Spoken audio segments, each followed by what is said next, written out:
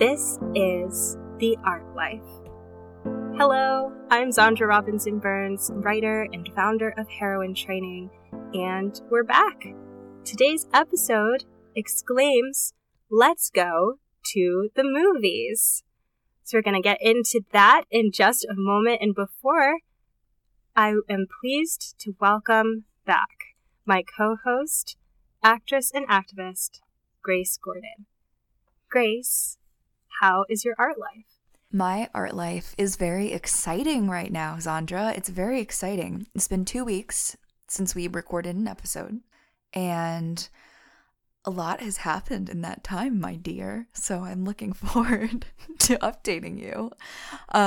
So at the end of last year and the beginning of this year, and just in general with my art life career goals, I've come to the conclusion that my focus and my efforts need to be towards finding my people rather than sort of blind submissions or vague networking events, or even like I'm looking for an agent right now, and it's like instead of just submitting at random, I'm realizing that I really want to find my people. I'm not motivated by just being cast in anything. I want to work with the artists that interest me. And this has been a huge theme of my life in the past year in general, that is where my energy is shifting.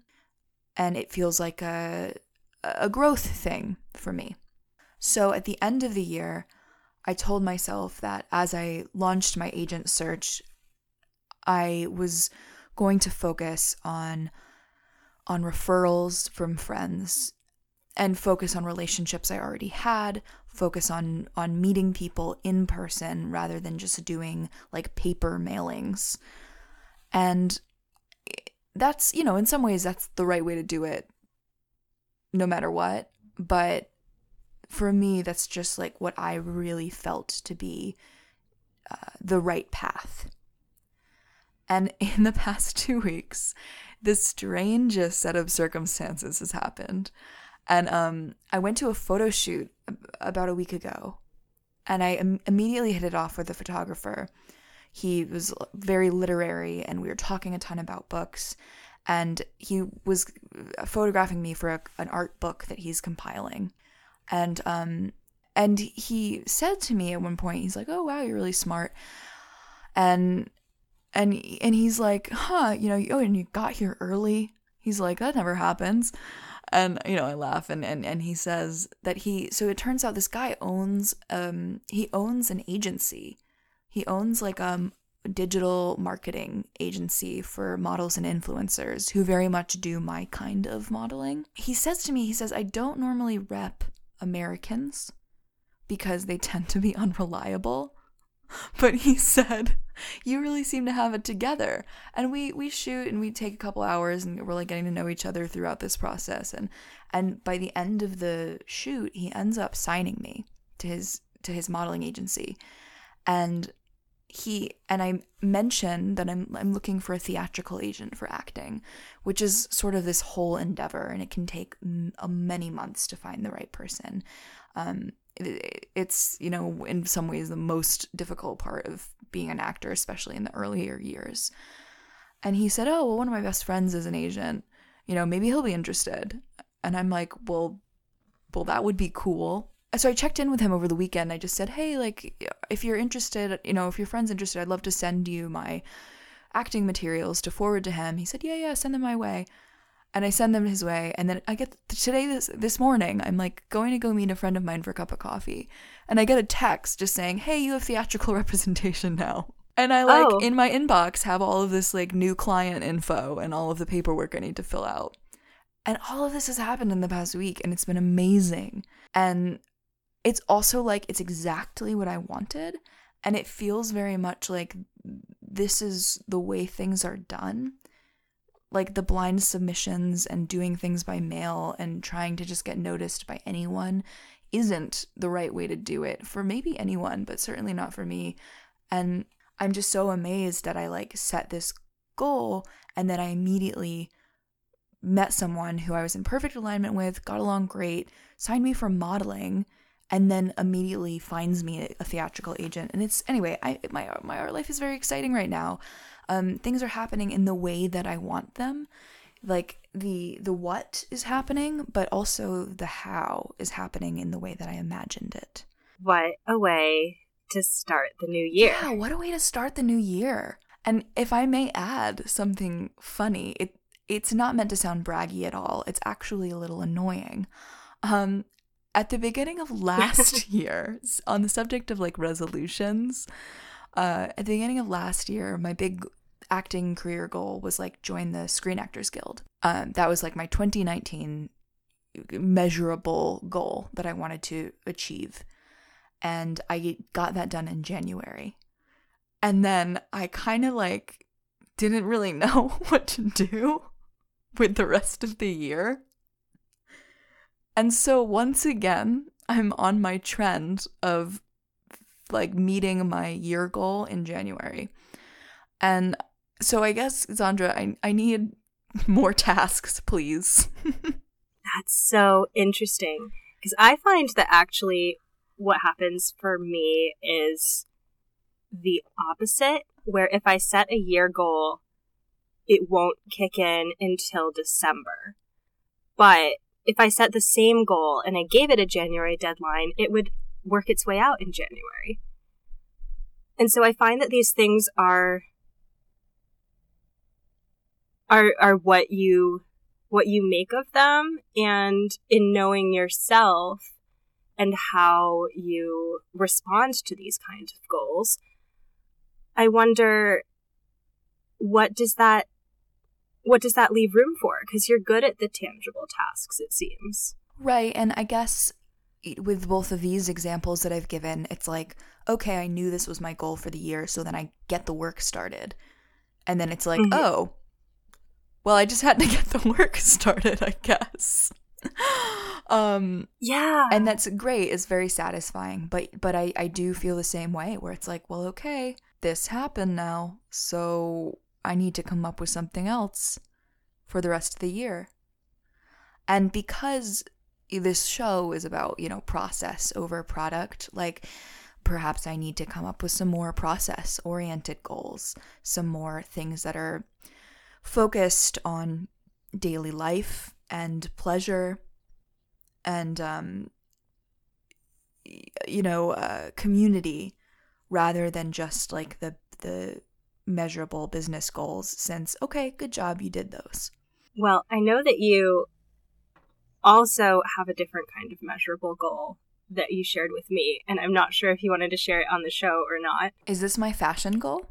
It is your fashion goal. I would love to tell our listeners about my fashion goal. So, having just read the book Pleasure Activism and being really obsessed with this concept of like making my everyday life more pleasurable, and that being an act of resistance, and making the lives of my friends and my community more pleasurable, and that being an act of resistance, I was trying to think of many ways that I can just make my day-to-day more magical and comforting and sensual and cozy.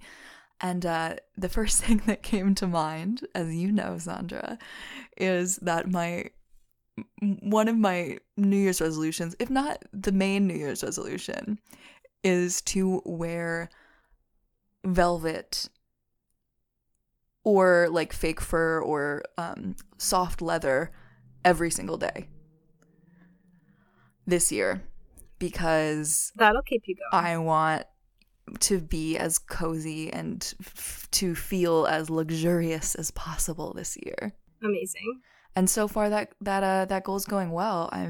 I just bought velvet sneakers from Depop, found a used pair of beautiful velvet sneakers, and got them in the mail. Been wearing them ever since. Amazing.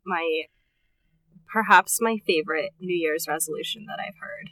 I just love telling people about it because it's a very exciting goal,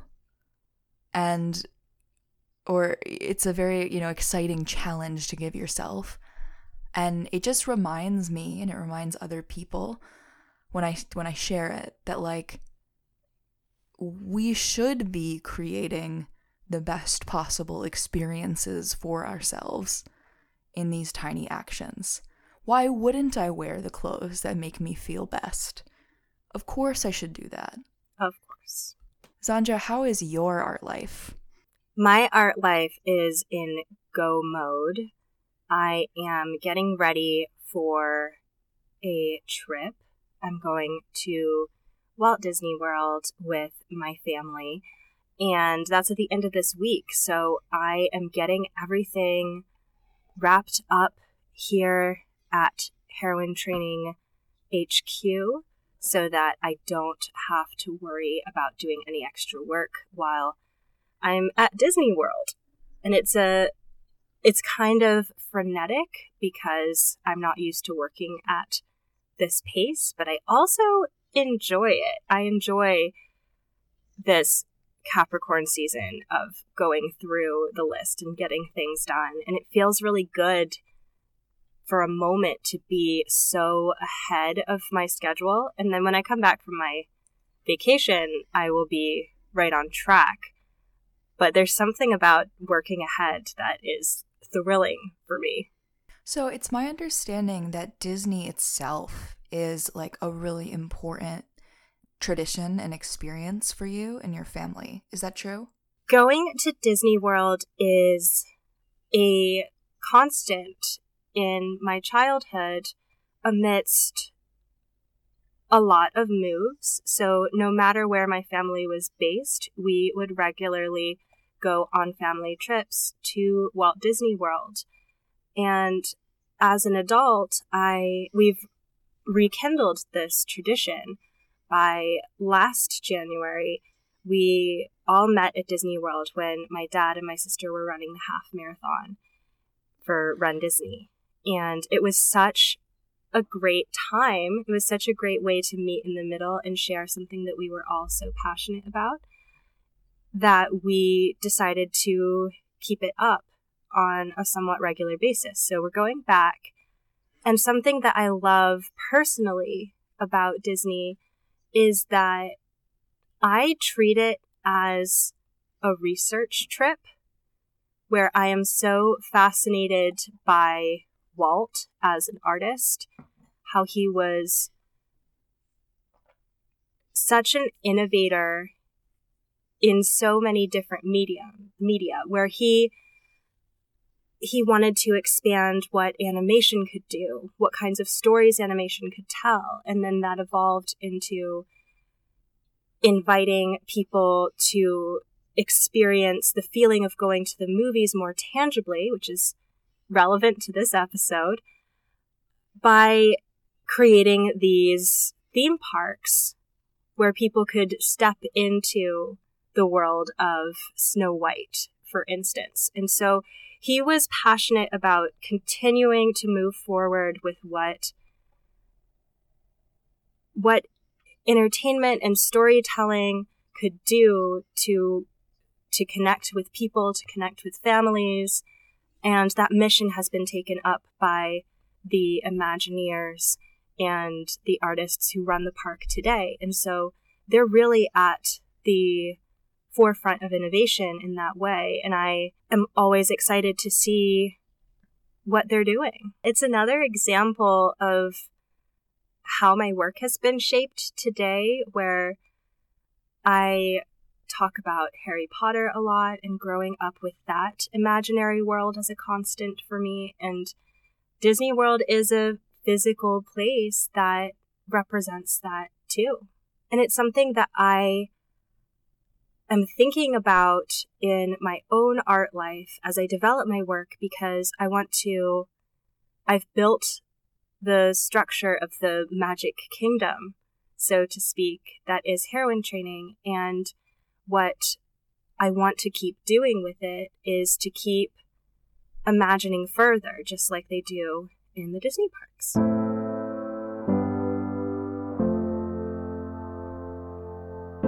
So today's episode is called Let's Go to the Movies. This was inspired by another family tradition of mine, where every Christmas, when we're all at home in the same place, our family tradition is to pick a movie together and go out to the cinema. So since I didn't get to participate in that this year, we are having an Art Life discussion instead. And Grace, I am so excited to hear about your perspective as somebody who is on both sides of the screen as an actor. And I'm curious about how working in film, being in films, how that influences your movie-going experience. I'm so glad you asked that, and I feel woefully unprepared to answer it because all of my thoughts and prep for this episode beforehand were from the audience side. The only thing that occurred to me before you asked that changed this year was that this year, for the first time, I'm in the Screen Actors Guild, and I am receiving like DVD screeners, they're called, like for awards season. The union and like different production companies, they basically send you DVDs of all of the big awards season movies and shows as well. So I have all of the big movies from this year like sent to me. So I have a stack of all the major releases, including many that are currently in theaters. And I noticed that I was still going to see most things in theaters anyway. And I thought that was kind of interesting. Like, oh, I can just watch this at home. Why am I going to the theater? But it's like going to the cinema is such a sacred experience for me. It's an opportunity for me to not be distracted and not be on my phone and not be on the stationary bike while I watch TV. Like it's one of the only times in my week, if not the only, where I'm totally focused on what I'm doing with zero distractions. So somehow being an actor and being in the film industry has only made me cherish my time in the cinema more. That's wonderful. I am seeing a connection here between our movement episode of like the places that we go for sacred focus are yoga class and going to the movies. I think like the family tradition of going to the movies is so special too, because you all pile into the car and you get excited about seeing something, and maybe you get popcorn or maybe you don't, but like it is a really lovely family tradition, and it's not the same thing as like just vegging out and watching TV and not talking to each other. I think it's an entirely different experience. So I loved learning that was a tradition in your family because I think it's a really special one. Thank you. It's a tradition that has certainly been influential in my sister and my lives as well, where she was working in film for a little bit, and it also inspired the podcast that Junie and I run together, because after every movie that my family sees together, from a young age, she would ask us, "What's your favorite part?" And she has very strict rules about this question. You can't just say a certain character or even a certain scene. It has to be a specific moment, and you have to be prepared to defend it. She is so funny with her traditions. Like in a previous episode of this show, you even talked about her card making tradition. Yeah. I love that she has these things that she, you have to follow the rules of Junie's traditions. It's so particular, and I never really thought about it as a recurring thing because I'm the rigid one, but you're pointing out that we have more in common than may appear at first glance. That's so funny that you pointed that out. Well, speaking of having more in common with people than you may assume you do, or more than you knew at first glance, I recently had the experience of seeing It's a Wonderful Life for the first time, by the way, in the cinema. Like, I had never seen the film before at all, and I saw that it was screening at one of the big movie theaters here right before Christmas. And I said, hey, I actually really want to experience this for the first time in a theater. How cool would that be? And it was so special, and I'm so glad I saw it that way, because I got to experience this very emotional, sentimental, heartwarming movie with a crowd of strangers who were all also crying and holding each other and feeling everything. And it reminded me, like, how special it is to go through an emotionally cathartic experience in the theater with a bunch of strangers. Oh my gosh. I might even like seeing old movies in cinemas more than new ones. Do you have a list of things that, like, you wish you had seen or that you want to see re-screened in the theater? Steve and I love going to see Studio Ghibli anytime that it's being screened. That just works so well on a big screen in that focused, meditative environment, because those films also evoke that quieter quality where you really need to be still and paying attention. An experience that came to mind that I had forgotten about until you just shared your It's a Wonderful Life story was how I did the same thing for Ghostbusters. When I was a student at Oxford, there was an old cinema called the Ultimate Picture Palace that I love, and they just have one screen. And they were doing a Halloween screening of Ghostbusters. I'd never seen it before. I got a lot of flack for it as a teenager of like, you've never seen Ghostbusters? And this was a packed house, including a row of American study abroad students in England who were dressed like, each of them was dressed like a different character from the film. They knew the entire thing by heart and were cheering preemptively, we're speaking along to the film, and it was the best way to experience it for the first time. So this has reminded me, both your story of family traditions and also this, crowd going through the motions together. This has reminded me that I have inherited the family legacy of attending Rocky Horror Picture Show and participating in midnight screenings of the Rocky Horror Picture Show.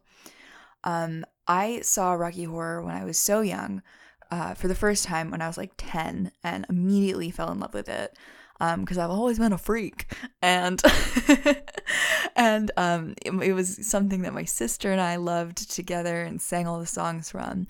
And we found out later in life that when it first came out, my dad was obsessed with it.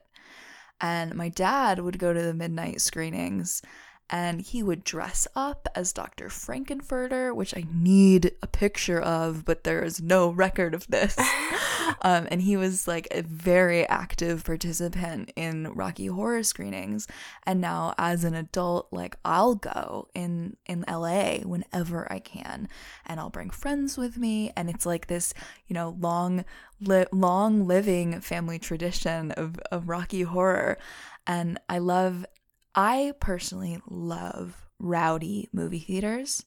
I have great love. So the Rocky Horror experience is like my ideal experience because everyone's shouting at the screens and throwing stuff and getting super involved. And that kind of feeling really enlivens me. I love going to late night horror movies where people are screaming.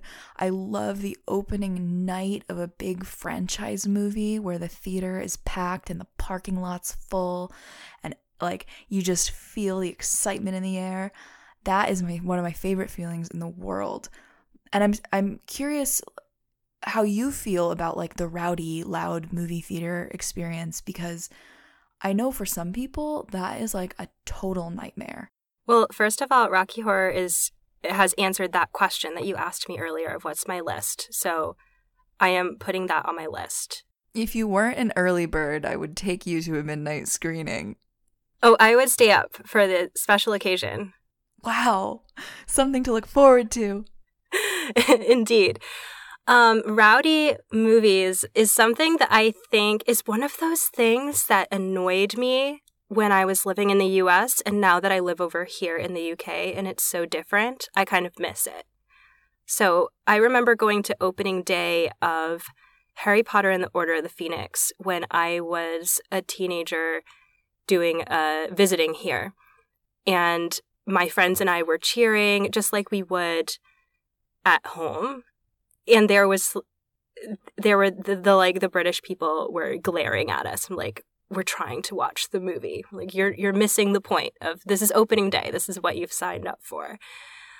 But my favorite experience was when I was at an outdoor film festival in London in the summer, which even in the summer in London is a bit ambitious. And my friend Dave and I were watching Back to the Future. And first of all, we were very pleased with ourselves because we were prepared, and we're both rock climbers, so we brought our down sleeping bags to this thing because we knew it's gonna get cold. And I've done enough like outdoor theater, garden theater productions in the summertime in Britain to know like it starts out really lovely, but it gets so cold by the end that you're miserable and possibly wet. So I was like, we're going to be over prepared. We're bringing our down sleeping bags. So that started out great. And then everyone was drinking and laughing and enjoying themselves. And as soon as the lights dimmed for that opening title, there was absolute silence. The title, Back to the Future, comes on the screen, and there's polite applause. I've been so curious because when we first came up with this episode concept, you brought up to me how different the theater-going experience is living in the UK, and I assumed it was something along these lines. But can you tell me more about what you've noticed, like US versus UK theater experience? It's just a lot quieter over here. It's a lot more. There's less of the participation. What was so great about that Back to the Future screening was that there's this one moment in Back to the Future where the nerd stands up to the bully, and after an entire film of silence, that moment earned another smattering of polite applause.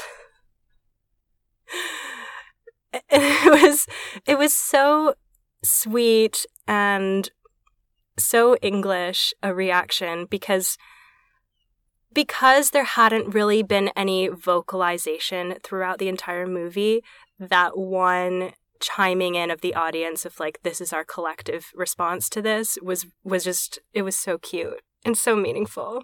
But I have also lost sight of what it feels like to be in an American audience. So do you have any stories? Well, I've noticed like in myself that although I love rowdy screenings of things or like that opening night exultation, that I still have like really strict rules about what is and isn't appropriate in the movie theater. So, I love popcorn everywhere, and I love people yelling at the screen, yelling things, yes, or like you suck or whatever. I love that feeling. But oh my God, if someone touches their phone, that is the most evil I am capable of becoming is as a person in a movie theater with someone in my close vicinity being on their phone. Like, you will not ever see me angry until that happens. Do you confront them? I do. I am a person who will confront someone, and the thing is, like, there's never a way for me to say it nicely. I'm open to suggestions from listeners because I'm still working out, like, I don't know how to ever confront someone in a way that comes across as like polite but firm, because every time I can think to say anything, it's like, can you please get off your phone? Can you please take your call outside?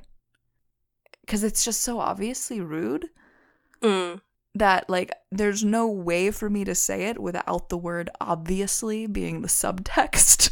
I mean, maybe that's enough. I know that I appreciate when somebody else will say it. Yeah, that's something I'm good at, and it's so instinctual for me. I mean, I just can't stand when someone's phone goes off in the theater or at the cinema. And I will say something. You'll see my body language like change immediately. Like friends of mine will be like, "Yeah, I immediately saw your like predator come out." But I really can't stand it. But it is funny because it's like I have no problem with people being engaged with the work in a really loud way. I love that. It's people disconnecting, being distracted, being on their phones, crinkling loud things. That is where I draw the line. And especially living in LA, in a city full of cinephiles, there are certain movie theaters where you will literally get thrown out of the theater if your phone goes off or if you're on your phone. Like you will be asked to leave. And there are very stuffy film bro people who don't like an audience being engaged, who will be mad if that happens, who will be mad at someone laughing really loudly. And that kind of attitude is so far from what I feel. I'm really uncomfortable with people who want a completely silent environment and a completely singular experience, because part of the joy for me of the cinema is sharing an experience with an audience of strangers. So I think any moment where someone's disconnecting instead of connecting with the work and their fellow audience members, that's where I get really angry. So whether that's taking a phone call or like shushing someone who's enjoying the film, those are my boundaries. Or those are where the examples of where my line gets crossed. I think that's totally fair. And I will often take into consideration, I love to pair what movie I'm going to see with which local cinema I go to. If I want to go to an enormous mainstream cinema or a tiny art house, those kinds of decisions will often impact what kind of audiences I'm surrounded by as well. And my personal thing that I get anxious about at the cinema is that I love to watch the credits. And it's sometimes just to see if there's a post-credit scene, but more than that, I love to stay seated. It's like the Shavasana, if this is still yoga class, and just like listen to the music over the credits, watch all of the different departments scroll by, and not jump into talking about the movie as soon as it's over. Like, let it sink in. So I have to confront people when they talk to me too early. Yes, you've told me about this. Like, you need to give yourself time to process. And that's a feeling that I totally relate to, because I have a circle of friends out here who, like, as soon as a movie ends, even after the credits have rolled, people like to, stand in this group of friends likes to stand in a circle and, immediately talk about the movie and, unpack the movie. And these conversations, I love my friends. I hope they don't think I'm insulting them. These conversations can last an hour. And I get very uncomfortable. So I've started just, leaving as soon as the movie ends. But I've realized it's, I need time to let it sink in And I feel sort of like violated when I have to unpack everything having just seen it. I love having an after movie venue for that kind of discussion.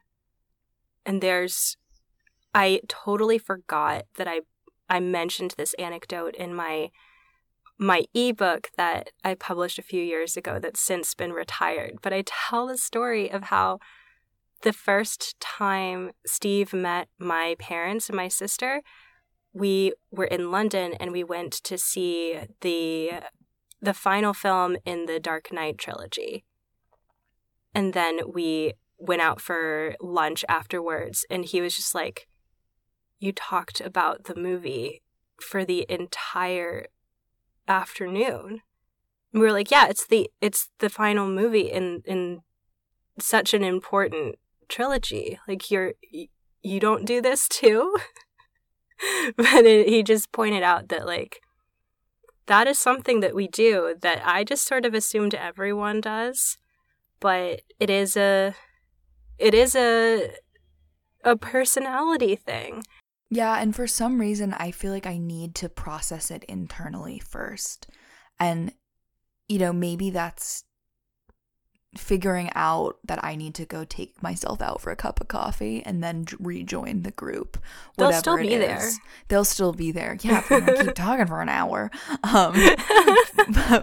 But I feel guilty because I just have no desire to immediately get into it. I'm somewhere in that zone as well, but I also can't get out of it right away. Where, like, I went to go see Endgame, and then afterwards was meeting up with some friends that I didn't get to talk to before the movie, who were sitting in the audience with us. And they're like, so how are you doing? And I'm like, I can't talk about me right now. Look what these characters just went through. That's very lovely of you. It's very Hufflepuff of you. I'm such a Hufflepuff cinema goer. Well, Zandra, I love that I've learned a little bit about future cinema etiquette or technique that I could have from this conversation. I love to break it down and to discover, I need a quiz now, or maybe we should make one of what is your cinema-going personality. And then find a theater that suits you. Yeah, that'll be in the picture that is with your result. There's a cinema here in LA, and there's actually it's a chain. There are definitely locations around the US called Alamo Drafthouse that have like really specific screenings. Like they'll do like a rowdy screening of Cats. So like when you're going into it that you can be as obnoxious as you want. Or they'll do like they're doing a screening of Little Women that's like a fancy afternoon tea screening where they'll be providing like, yeah, I thought of you when I saw that. Like they'll be providing like an afternoon tea service and you have to dress up. And I love that concept. I love that people know exactly what they're signing up for when they go to that special screening. And then you're sort of among your people and your cinema viewing type. That's perfect. And I love getting dressed up for the cinema too, even though I am a minimalist and I do this subtly. I have this little tradition of crafting little accessories that help me dress up like a certain character. Like I made an R2-D2 fascinator when the new Star Wars trilogy was coming out, and I have a tradition of going to Glasgow to visit my friend Lindsay whenever a new Disney animated or Pixar film is coming out, because to my knowledge, we're the two people in Scotland who are the most excited about these things. And she loves dressing up too, so we'll often confer and say, like, should I wear Woody colors or Buzz colors? And it's just for us, but I love making an occasion out of these anticipated launches.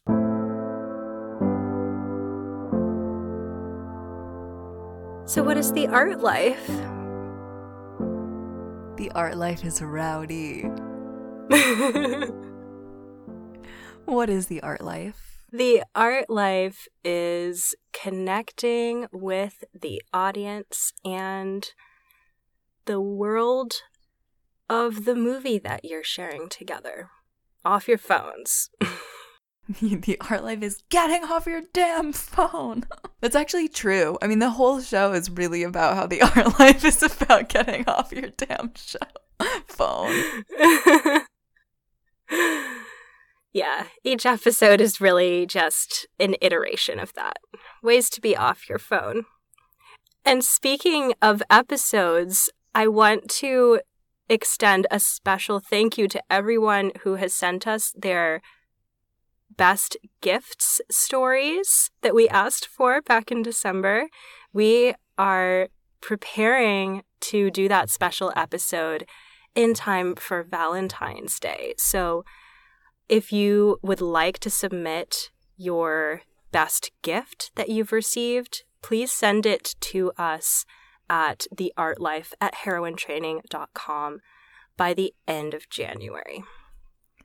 Yeah, we had such a wonderful discussion between the two of us about gift giving and homemaking gifts, making art for gifts, best gifts for artists.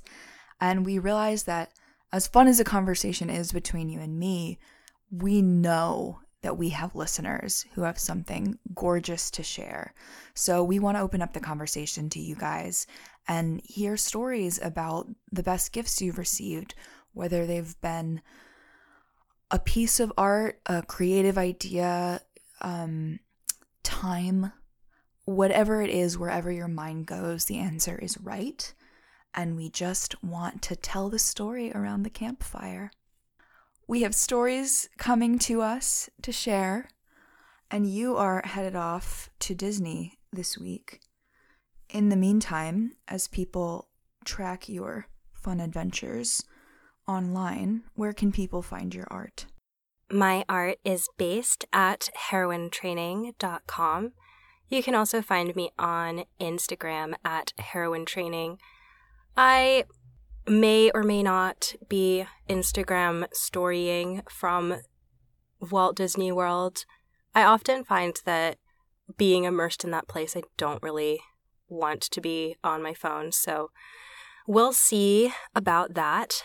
And I've also mentioned the other Heroine Training podcast on this episode. It's called What's Your Favorite Part? Spelled the American way as per my sister's rigid rules. And so wherever you're listening to The Art Life, you can find What's Your Favorite Part as well. Right now, we are covering the end of High School Musical, the series on Disney+. And if you go to our back catalog, we discuss some movies that we went to the cinema to see as well. I'm so glad that you're covering that show because I think it is freaking fantastic. And I started watching it on a bit of a whim, and I'm totally in love with it. So I really encourage people to listen to your podcast. And if you haven't already watched High School Musical, the series, give it a try because it's phenomenal. Oh my gosh, I love it. And I am the first to admit I'm not a fan of High School Musical. Nor am I. Yeah, that movie feels really artificial to me.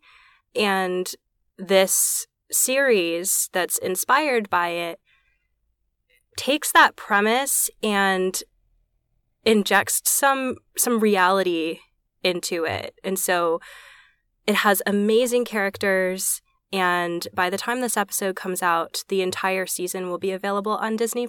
And a suggested viewing experience is to watch it one episode at a time. And if you'd like to check out our podcast in between episodes, that'll make the experience last longer. Fabulous. Grace, where can people find your art? My art is archived, compiled, and at first view at patreon.com/GraceGordonOfficial.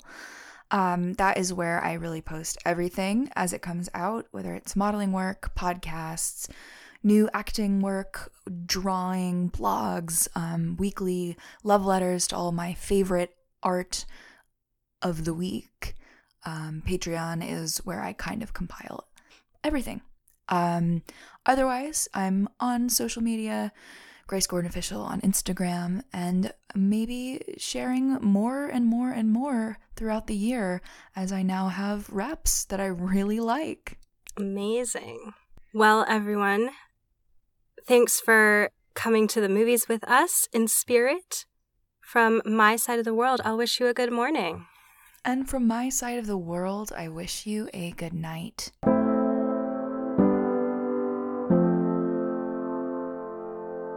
This is The Art Life, a heroine training podcast with Grace Gordon and me, Zandra Robinson Burns. You can find us online at theartlife.show and send letters to The Art Life, care of Grace Gordon, P.O. Box number 4292, Valley Village, California, 91607, or email us theartlife@heroinetraining.com. Our theme music is The Stream by Rory. Thank you for joining us.